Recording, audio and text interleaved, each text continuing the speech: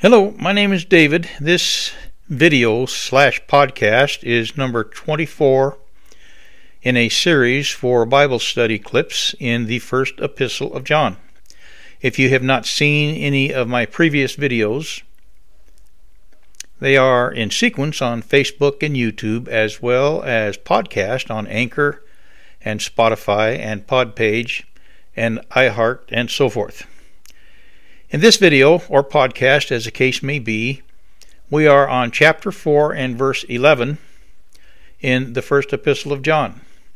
I tend to travel around in the Bible in these Bible study clips, and another thing I will say is that I prefer the King James version of the Bible, but in these videos I also use different versions of the Bible in an effort to make things clear.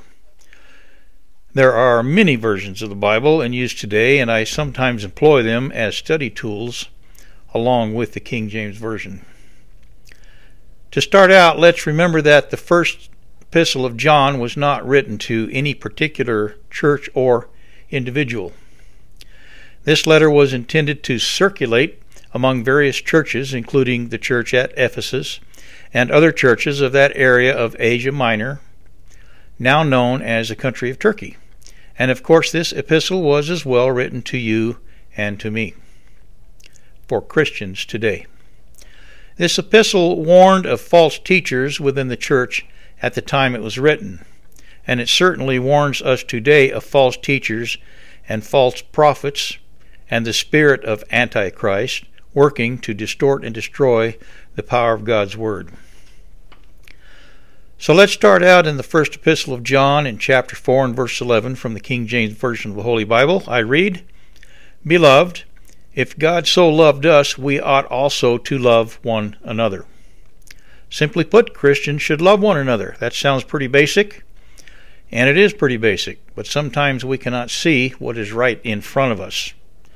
The first epistle of John, chapter 3 and verse 23 says, "This is his command, that we believe in the name of his Son Jesus Christ, and love one another, just as he commanded us." This love that a true Christian has for other Christians is one of the ways we can know who walks among us, because there are people that profess to be Christians and they are not Christians. Now we are not yet to verse 20 of chapter 4 in our studies, but I want to jump ahead and read that verse now. The first epistle of John, chapter 4 and verse 20, and reading from the New International Version of the Holy Bible. "Whoever claims to love God, yet hates a brother or sister, is a liar. For whoever does not love their brother and sister whom they have seen, cannot love God whom they have not seen." Understand that these words are directed to Christians, and that it is in reference to their love for other Christians. These words are not something we can properly apply to the world as a whole. It is truth that we could continue to study verse 11 here from many different approaches, and we could do that without violating God's Word in any way. Such is the case throughout the Bible, because everything fits together in such a wonderful way as to assure us that God's Word did not originate from men, but comes from God's Holy Spirit to men and women. It is interesting to me that the Holy Spirit accomplishes this work without erasing the individuality or character of the different men who, shall we say, put pen to paper or parchment. And speaking of character, the fact that God can use fallible men to have any part at all in his truth being given to us shows something of God's character. To me, it shows that God wants to, and indeed does, interact with his creation. Our God is not a false God that just sits back and appears to only watch. Our God is a hands-on God. Let's turn to verse 12 of the first epistle of John, chapter 4, and verse 12, King James Version. "No man hath seen God at any time. If we love one another, God dwelleth in us, and his love is perfected in us." The first part of verse 12 reads, "No man hath seen God at any time." In the King James Version of the Bible, there will be times when we might see that a given verse reads in such a way as to make us think that the verse should have ended at a different place, that the verse should have been written as two verses rather than one, perhaps. Conversely, we may sometimes read a verse from the King James Bible that would read better or sound better to us if that verse had been part of the verse that follows it or precedes it. Such can be the case, and that we can deal with. Perhaps these little inconveniences will encourage us to look at Scripture with more care. Rather than hurrying along in a jolly little heedless way, we can choose to turn these little printed adversities into opportunity for a better understanding of God's Word. No man hath seen God at any time. While this statement may seem to have just appeared out of nowhere, let us realize that John is simply informing us of a biblical truth here. The next part of verse 12 reads, "If we love one another, God dwelleth in us, and his love is perfected in us." We cannot see God with our physical eyes, but if we live as God wants us to live, if we believe on God's Son, the world will see God in us, through our lives, through the way we conduct ourselves as children of God. The last part of our verse reads, "And his love is perfected in us." This is not saying that we are perfect. This is not saying that we will be perfect. What it is saying is that we will love the brethren, fellow Christians, if we follow God's command to do so. By loving the brethren, we show our love for God. Thus his love is perfected in us, or it becomes completed in us. Verse 13, King James Version. "Hereby know we that we dwell in him, and he in us, because he hath given us of his Spirit." Same verse from the New International Version of the Bible. This is how we know that we live in him and he in us. He has given us of his Spirit. Is this something you would like to know more about? Would you like to know more about God's Spirit in you?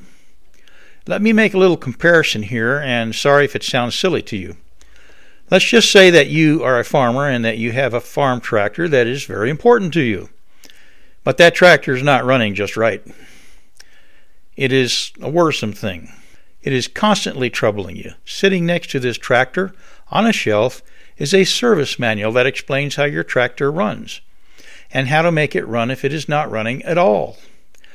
This manual even explains how to make it run better even if you are kind of doing okay with it at present.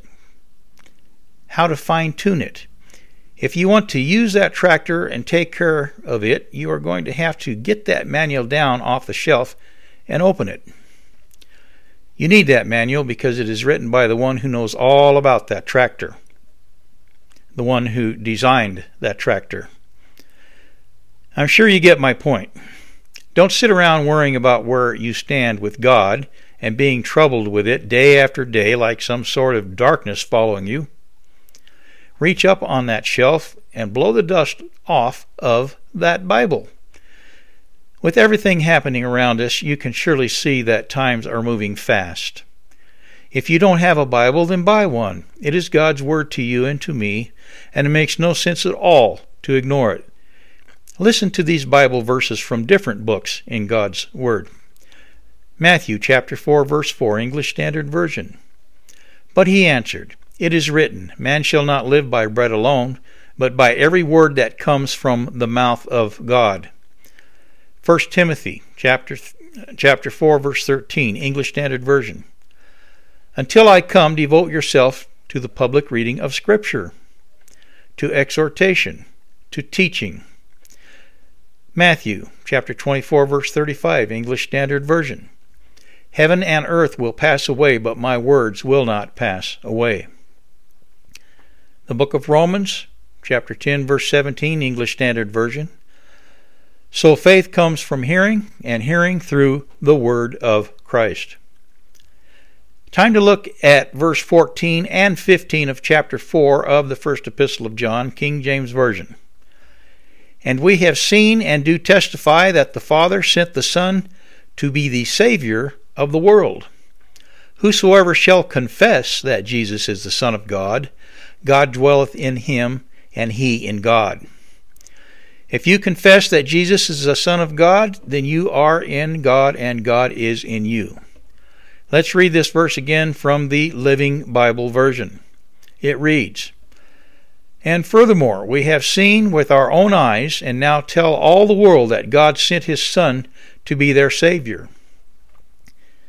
Anyone who believes and says that Jesus is the Son of God has God living in him, and he is living with God." We can say that these verses from God to us are verses of reassurance. Reassurance means comfort, cheer, relief, incentive. These verses demonstrate to us by their very existence that Christians at times need this reassurance. Open your Bible and read it. Study it. If you don't do that, the world will tear you down and will weaken you. From the Living Bible version, 1 John chapter 5 and verse 19, we read, "We know that we are children of God, and that all the rest of the world around us is under Satan's power and control." Yes, we can need assurance from time to time. God's Word is comfort and assurance. I'm going to close this video clip here. In the next study, we will attempt to read and study verses 16 through 21, and that will close out chapter 4 of the first epistle of John. Chapter 5 has 21 verses, and when we are done with that, we will have gone through all of the first epistle of John. So for now, I say good day, and thank you.